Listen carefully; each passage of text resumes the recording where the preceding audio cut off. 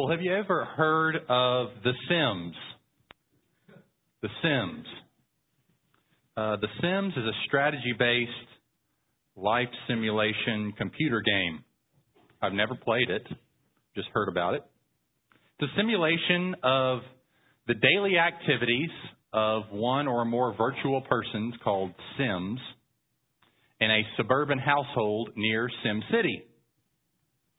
You're in control in the game of nearly every aspect of the lives of the individuals who make up your chosen population in the neighborhood. Characters are developed from the ground up, and you infuse into them and mold them with personalities, looks, desires, moods, urges, living arrangements, career and personal choices, lifestyles, and even reactions.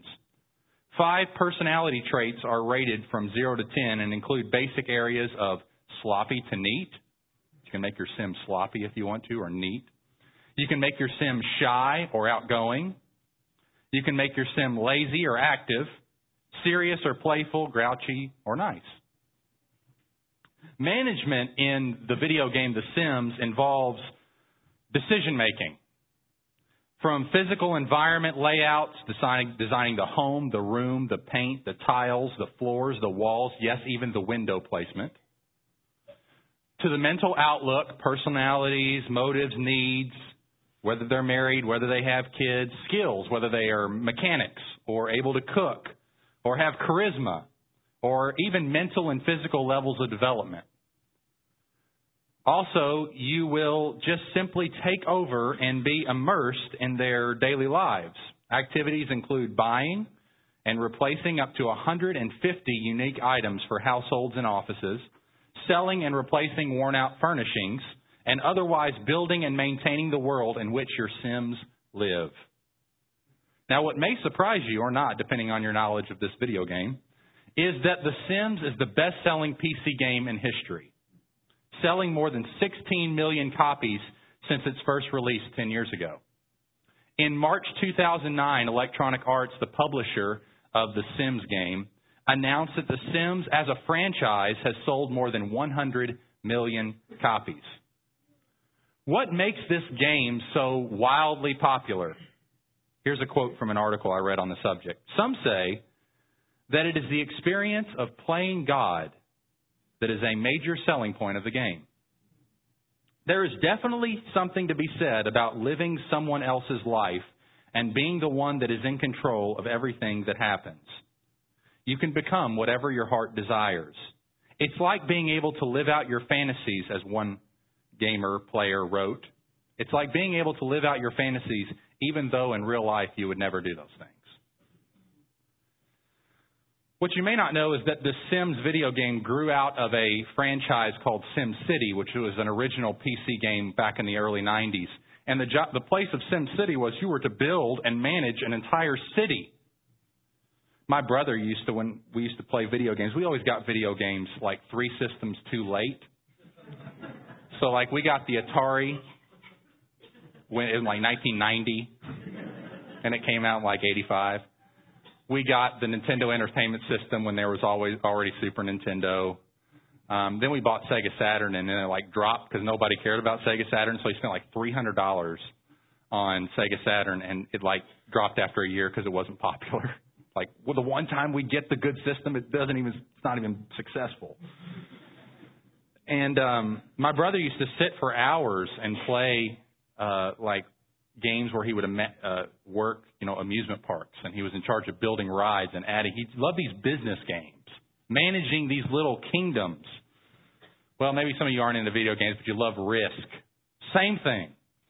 You are managing and controlling a kingdom. Or maybe you're just into fantasy football. Same thing. The truth is, not to say anything against those things, the truth is that we are all made in the image of God, and part of that image is being committed to building a kingdom. We are kingdom builders by nature.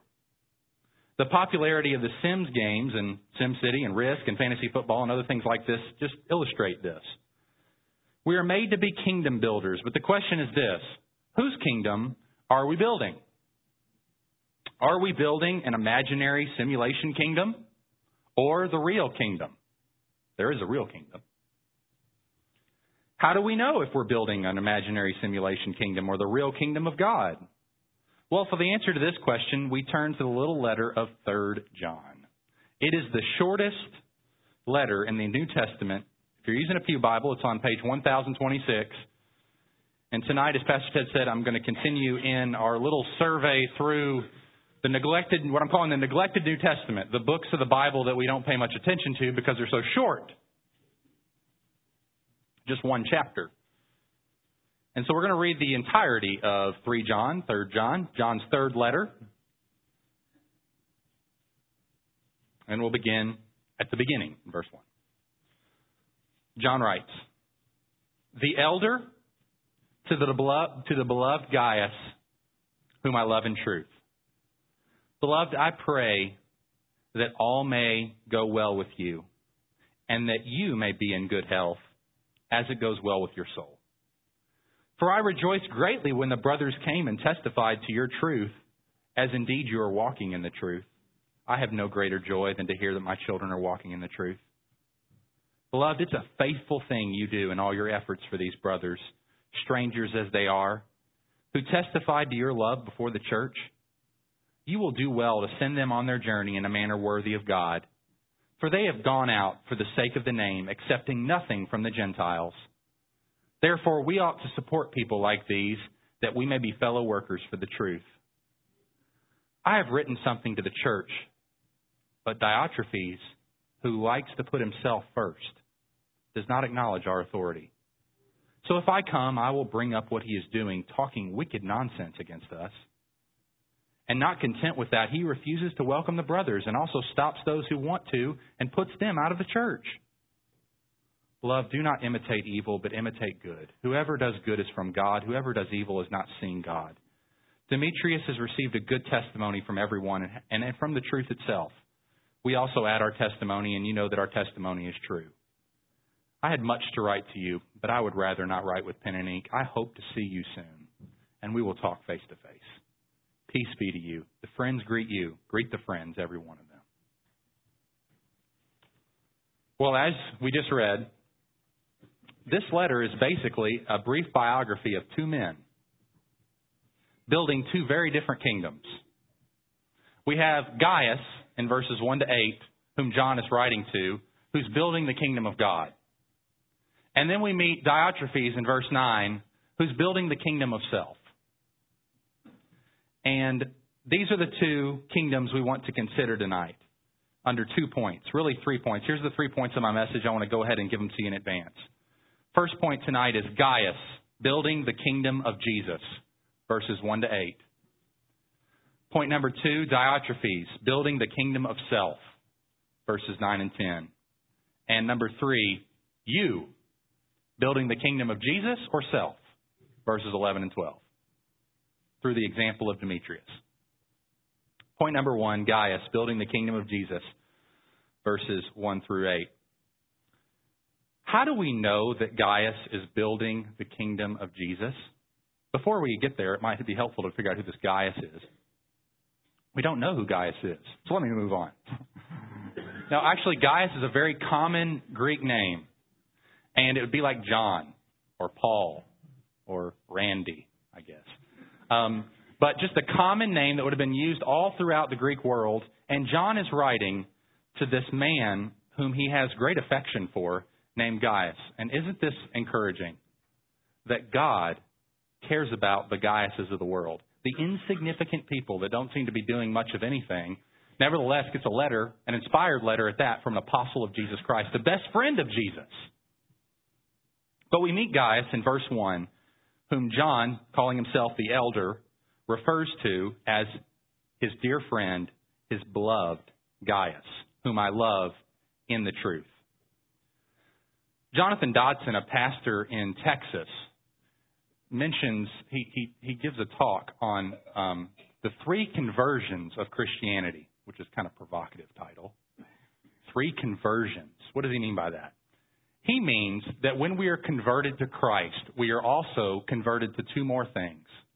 We are converted to the church, the people of God, and we are converted to the mission of God. In other words, we're not just converted to a person, we're also converted to his people and his cause. And that's what we see in the life of Gaius. We see a man who's been converted to Jesus, converted to the church, and converted to the cause of Christ. He's pro-gospel, pro-church, pro-mission. Pro-gospel, pro-church, pro-mission. We see him being pro-gospel in verse 1 to 4. We see him being pro-church in verses 5 and 6. And we see him being pro-mission in verses 7 and 8. And those are going to kind of be my three subpoints under this big umbrella category, building the kingdom of Gaius, building the kingdom of Jesus. So let's take his first conversion, shall we? Pro-gospel, obeying the truth, verses 1 to 4. As I already said, John is writing to his friend Gaius, and he describes him in verse 1 as the one he loves in truth. Now let me just say this. Brothers and sisters, we love each other not on the basis of our similarities to each other fundamentally, our genuine mutual likes, our commonalities, our similar upbringings, our economic status, our class, or general life habits. We love each other for one reason, because we love Jesus, and Jesus loves us. And that is the foundation of John's relationship with Gaius. You see that in verse 1, right? He says, whom I love in truth. So the foundation of our relationships in the church must be the truth that we share. But notice in verse 2, he begins to describe some of the things he's praying for Gaius, as well as some of the things he's thankful for about Gaius. Verse 2, he says, beloved, it's the second time he called him that. John, I love John. What a pastor. What a great pastor. Continually reminds his people of how much he loves them. Your pastors want to do that for you too, by the way.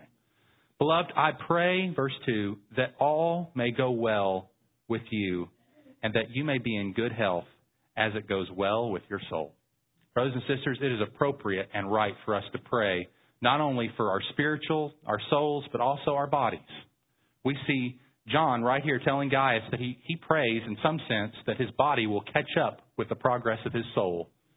His soul is doing so well. Evidently, Gaius may be an older individual, older person, and he's praying for his physical health and in somehow that it will catch up to how well he's doing spiritually. Isn't that encouraging? This guy is excelling so much in his Christian life that John has to pray and prays that he would have good health as it already is going well with your soul. How do we know it's going well with his soul? Well, he tells us in verse 3, for I rejoiced greatly when the brothers came and testified to your truth, as indeed you are walking in the truth. I have no greater joy than to hear that my children are walking in the truth. Here's why John is so encouraged and sees his soul doing so well. How do you know the mark of a healthy soul? A sign of a healthy soul. It's that they understand the truth and they obey the truth that they understand. They are continually conforming their lives to what God has said in His Word. They are aligning their lives with the gospel. Now, what is the truth that he refers to here?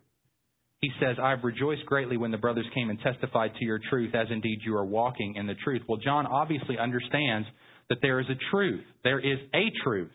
It is the truth about Jesus. It's the message of the gospel, which, if I could just summarize for us according to 1 John, is this, that Jesus Christ is the true God and eternal life, 1 John 5:20, who was with the Father in eternity,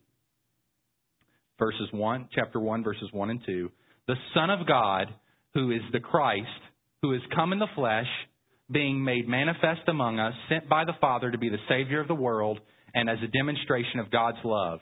He appeared to destroy the works of the devil, because the whole world lies in the power of the evil one, by becoming the propitiation for our sins, thereby cleansing us from all sin and becoming our righteous advocate with the Father. Therefore, we may have confidence in the day of judgment, because God has given us eternal life in His Son, and whoever has the Son has life, has received the Holy Spirit, and abides in the Son and in the Father. That is a summary of the truth as presented in John's first letter.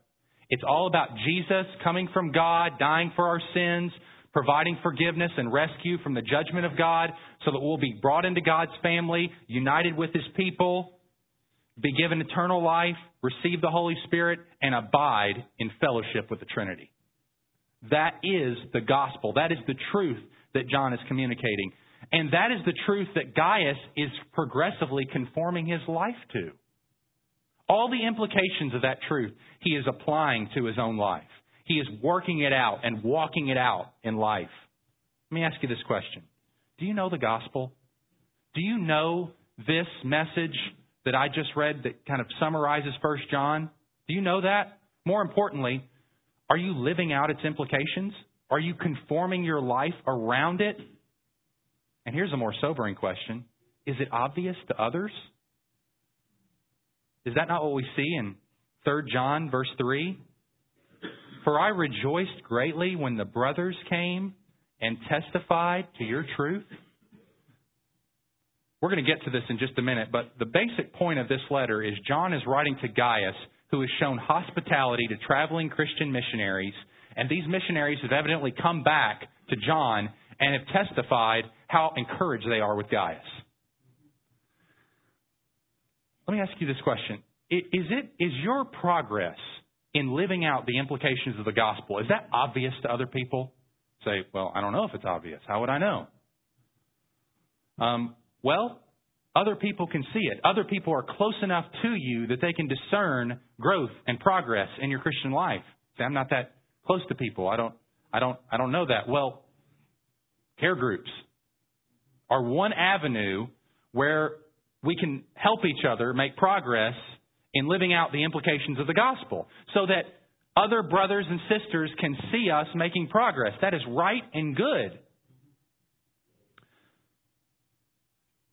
Notice what John writes of Gaius in verse 4 when he says, I have no greater joy than to hear that my children are walking in the truth. He has no greater joy than to know that people like Gaius are conforming their lives to the implications of the gospel and living it out in their lives. Do you have any greater joy than that? I can tell you this from being a pastor. I have no greater joy than that. I have no greater joy than to see you and observe you making progress in living out the implications of the gospel in your life. No greater joy than that. No greater joy. But do you have any greater joy than that? He doesn't say have any other joys, but when you think about all your joys, the things that make you really happy, does the spiritual progress of Christians rank up there pretty high? In John's heart, it does. Big time, because he's pro-gospel. And so is Gaius. So pro-gospel, building the kingdom of Jesus involves obeying the truth. Verses 1 to 4. Knowing the truth and then walking it out. Number 2, building the kingdom of Jesus in Gaius' life also shows up in that he's pro-church. That is, he loves the brothers. Verses 5 and 6. Verse 5.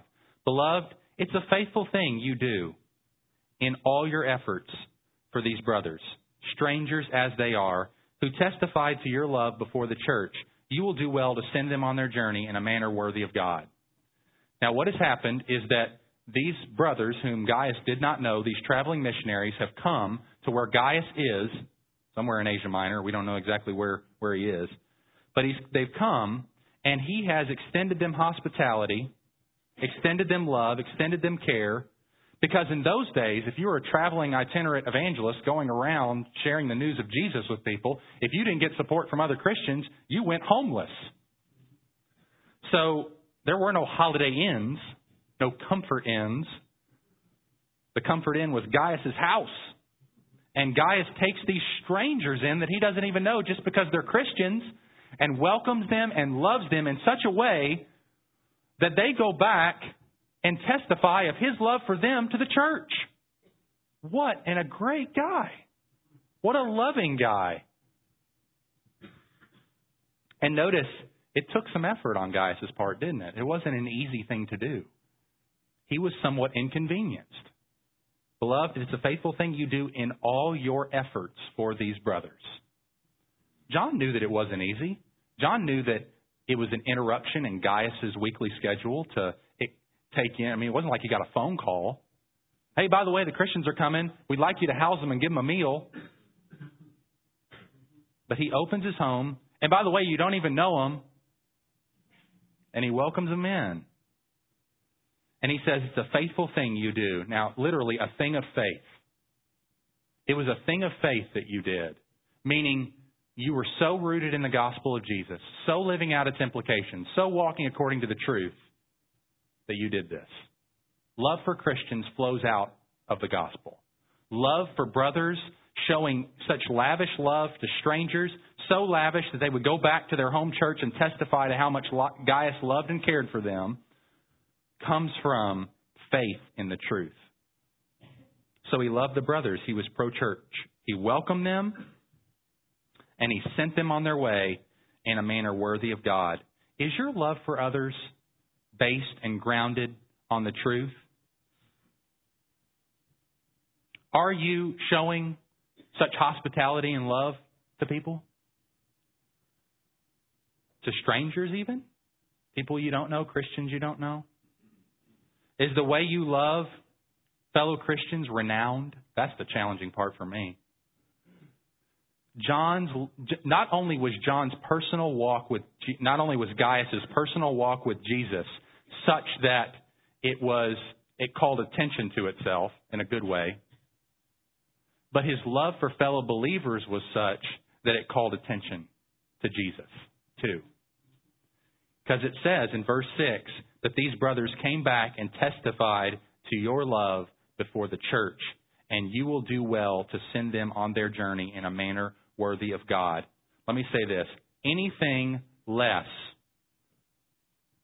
and this is the challenging word for me, anything less than a love that would be renowned is not worthy of God.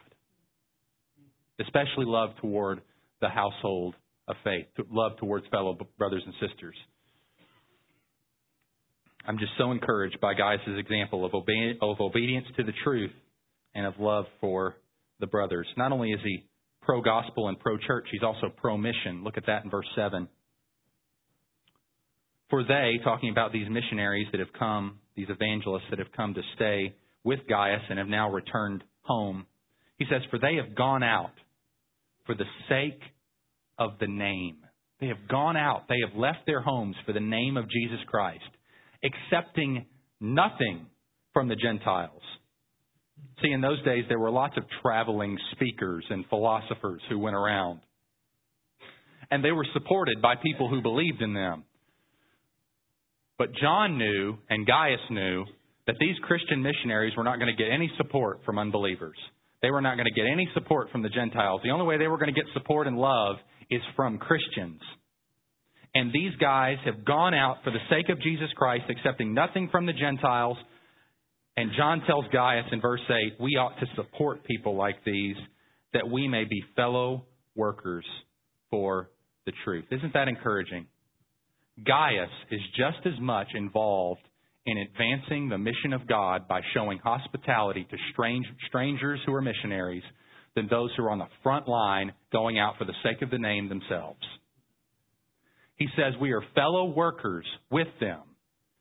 John knows that not everybody is called to lay their life down and go to Pakistan. John knows that there are frontline people and there are support line people. There are people who go down in the well, and there are people who hold the rope for those who go down in the well. And it's so encouraging to know that we can be pro-mission about the cause of Jesus Christ, of making disciples of all nations, through not only frontline work, but support line work as well. John is frontline. He's an apostle of Jesus Christ. He's lived his life under persecution for taking the gospel out as a disciple. He's going to be exiled. And he's going to write Revelation on an island isolated from other Christians. He's paying the price on the front line. But he's got Gaius behind him, supporting him, loving him, caring for him, and also caring for those whom he has trained, discipled, and supporting as well. So how do you support the cause of God? How do we support the cause of God? Is it done in a manner worthy of God? With whom are we fellow workers for the truth? So we see Gaius, an example of building the kingdom of Jesus. He's a man who's committed to the gospel message himself. He's living out its implications in obedience. He's loving the members of his church and welcoming strangers who are not members of his church, bringing them in. And this guy is a blue-collar guy, probably not a pastor, just some man who's exercising some degree of leadership in the church and influence in the church. He may be a deacon or something. But he is loving the gospel, loving the brothers, and loving the cause of Jesus. And that is what it means to be a builder of the kingdom of God. But we also see a second guy here in this story, a man by the name of Diotrephes. And he is a builder of a different kingdom. He's a builder of the kingdom of self. He's anti-gospel, anti-church, and anti-mission. And we're going to see those three things in verses 9 and 10. First of all, he's anti-gospel. How so? Verse 9. I have written something to the church, but Diotrephes, who likes to put himself first, does not acknowledge our authority. How can I say he's anti-gospel? Well, there's no evidence that he's embraced some sort of strange heresy. But whereas Gaius is understanding the truth and living out the implications of the truth based on the apostolic word that he's heard from John, Diotrephes, on the other hand, is hearing that truth but not living out its implications. He's anti-gospel. He's not allowing the gospel to take root in his own heart and actually get worked out in his behavior. He does not acknowledge John's authority. He's anti-authority. He's a guy that has to be first and get his way in everything. But not only is he anti-gospel, rejecting authority, he's also anti-church, dividing the brothers. Whereas Gaius loved the brothers, sacrificed for them, made efforts to house them in such a way that would be worthy of God, meet their needs, give them a bowl of soup in Jesus' name and a warm bed, send them on their way. Diotrephes is wreaking havoc, division, speaking against others, undermining leadership through petty fault-finding, being divisive. We see that in verse 10, don't we? So if I come, John says, I will bring up what he is doing. John's a faithful pastor. He confronts sin. I will bring up what he is doing, talking wicked nonsense against us. He's spreading rumors about the apostles, trying to undermine their authority and enhance his own.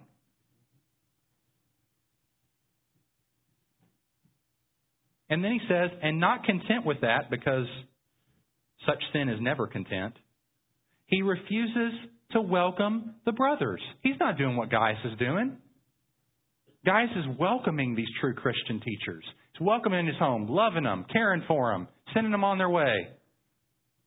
Diotrephes won't even let them in the city, won't even let them in his house, and discourages the church from even allowing these Christians to come in, to be welcomed. He divides the brothers through his malicious activity, speaking against the apostles, undermining leadership, practicing dirty politics, being divisive and undermining leadership. He's also anti-mission. He's anti-cause of Jesus. Where do we see that? Well, he's outright hindering the mission, isn't he? We see that at the end of verse 10. He refuses to welcome the brothers, and this also stops those who want to welcome the brothers and puts them out of the church. He is hindering the mission of Jesus. He's trying to cut off the supply line, the support people. These evangelists are showing up in the community, needing rest, refreshment, encouragement. And Diotrephes is stopping those who want to help them. They're coming to Diotrephes saying, hey, we heard these Christian evangelists are going to show up and we would like to house them. No, that's not a very good idea. You shouldn't do that. They're false teachers. Don't do that.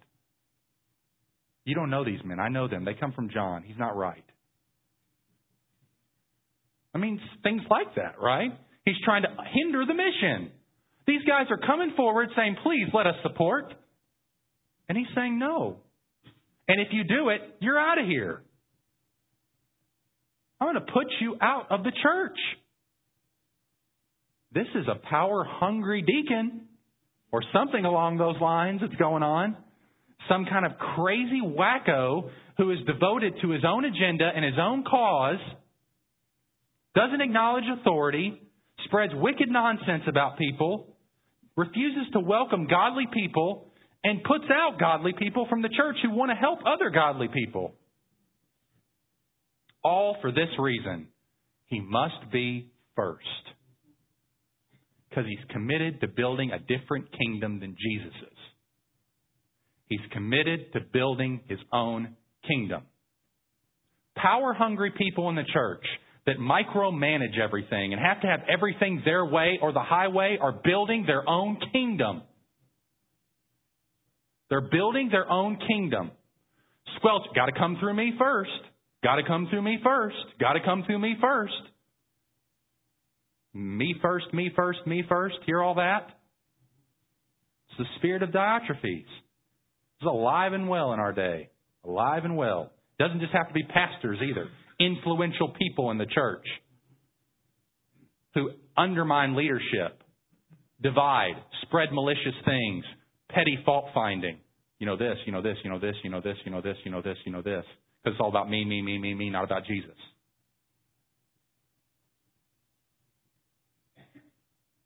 So outwardly, he's hindering the mission by refusing to welcome the brothers. And inwardly, he's hindering the mission by stopping those who want to help the brothers and putting them out of the church. Let me ask you this question. Do you inhibit the gospel? Do you hinder the gospel? Does everything have to go by you? Does everything have to be okay with you? Do you have to micromanage and control everything, and if you don't fully understand everything, you can't submit to it? Are you angry that I said that?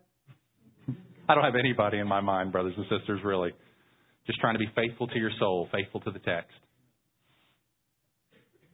Well, let's conclude here by taking a little look at ourselves. First point, Gaius building the kingdom of Jesus, verses 1 through 8. Second point, Diotrephes building the kingdom of self, verses 9 and 10. We saw Gaius, pro-gospel. He's obeying the truth. He's pro-church. He's loving the brothers. He's pro-mission. He's supporting the cause. We see Diotrephes building the kingdom of self. He's anti-gospel. He rejects authority. He's anti-church. He divides the brothers. And he's anti-mission. He hinders the mission and the cause of Christ. Now let's ask the third point. You, building the kingdom of Jesus or self. Because John brings this all in and wants to apply it to Gaius personally and to us as the church today. Verse 11.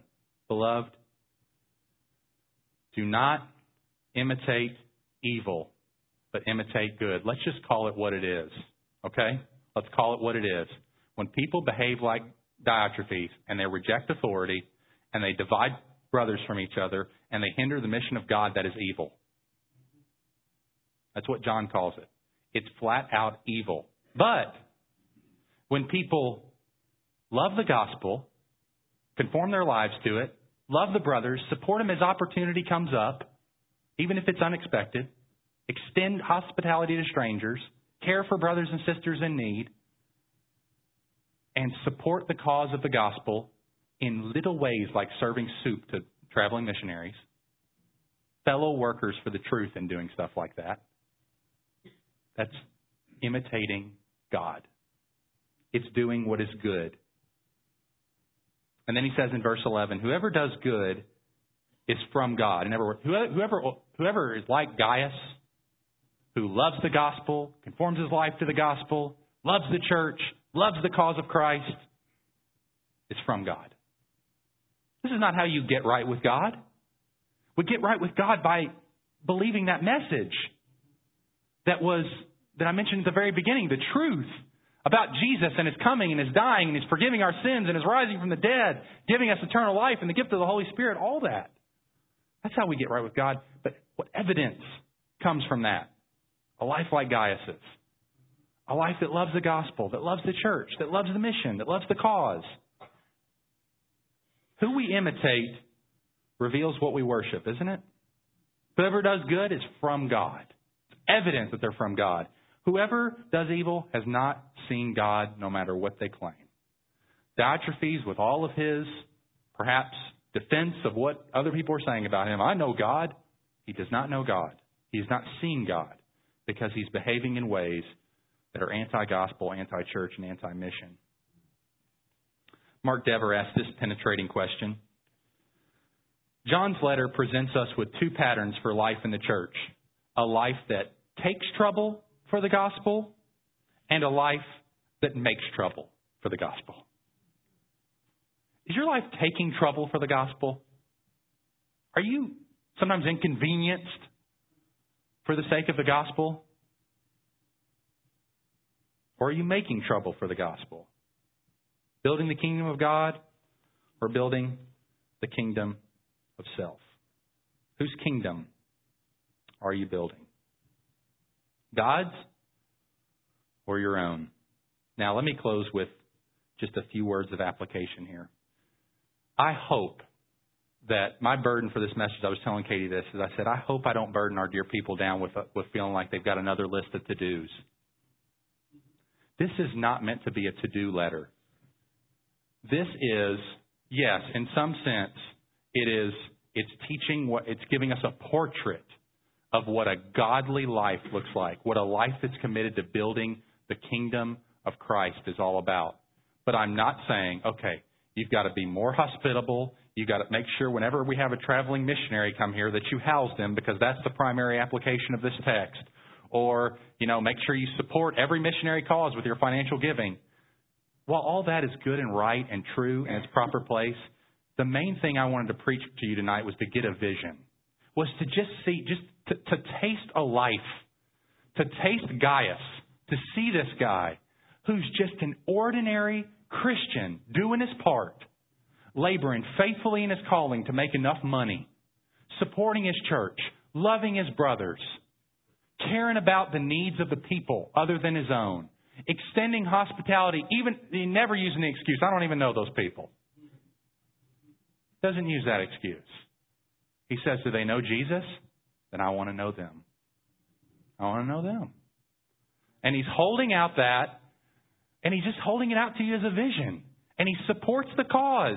And an apostle writes to him and says, I have no greater joy than to know people like you. Isn't that encouraging? It's meant to be encouraging. It's about loving Jesus and loving the church and loving the mission and loving the gospel. That's what it's about. It's not about doing hospitality as a to-do list thing. It's about capturing a vision for what it means to build the kingdom of Christ in your small part, in your small area. So the questions we need to be asking ourselves are big questions like, do I love the gospel? Is my life being more conformed to it? That will give evidence. How do I know that? Well, it'll be evidenced in love for your brothers and sisters and the ways that's getting concrete worked out in your life as opportunities come up for you to love others. And then, are you supporting the cause? Do you hear about things about the cause of Jesus Christ and your heart starts beating a little faster? Because his name's going out more. And you love that name. You love that name. You want that name to be famous and published in Owensboro and the state of Kentucky and the United States of America and North America and the Western Hemisphere and the world. So anything that you hear about the cause of Jesus Christ makes your heart beat a little faster. That's the spirit we want, brothers and sisters. That's what we want. We want your heart. We don't want you doing hospitality because that's what pastor said to do. We don't want you giving money because that's what the pastor said to do. We want your heart. That's what we want. We want your heart. Because you can be a Diotrephes and do all that. At least in your spirit. And let me say this in closing. You will have no greater joy. We are workers. Paul described his pastoral ministry in 1 Corinthians 1:24 as workers with you for your joy. That's what I am. I'm working for your joy. And I'm directing you to the path of joy, which is on the same path that Gaius is walking. And so many of you are already on that path. You're on it. You're on it. You love the gospel. You are growing in grace. You're conforming your lives to the implications of the gospel. You love the church. You're growing in your love for brothers. You're befriending strangers. You're getting after the mission. And I just want to say, keep it up. Keep it up out of love for Jesus. And because of His great love for you, keep it up. And lo and behold, wouldn't it be great? And this will be the testimony of your pastors as we see you do this. I have no greater joy than to see Heritage Baptist Church being devoted to Jesus like this. We have no greater joy. And more than our own joy, Jesus' joy is more important than that. And when He looks down on you, He's the chief shepherd of this church. He's the senior pastor. And when He looks down and sees it, He says, there are my people, full of Gaiuses, full of nobodies, full of people that are never going to have a book written about them. Nevertheless, get a page in Scripture. Because that's how much the little things mean to God. Huge to God. Let's pray. Father, thank you so much for this wonderful letter of 3 John. This little page in our Bibles is so power-packed with truth, we can't even hardly take it in 40 minutes. And we just thank you with all of our hearts for the example of Gaius. Thank you that we're going to meet him one day. Be able to shake his hand, talk to him. And we love him already.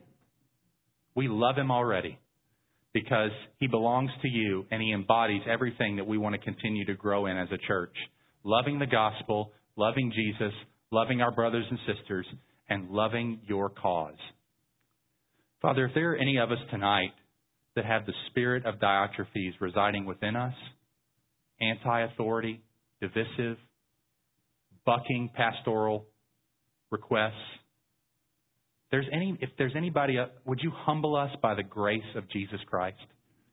That though He was rich, He laid aside everything to become poor so that we, through His poverty, might become rich. That though He was equal with God, nevertheless, He forsook the glories of heaven, humbled Himself and became a man, a servant, and died the death of the cross. Would you humble them and bring them to gospel sanity and bring them back to a spirit like Gaius's? Thank you that the spirit of Gaius is the spirit of Jesus Christ. Thank you that He loved us as strangers. He served us as strangers. He welcomed us into His house.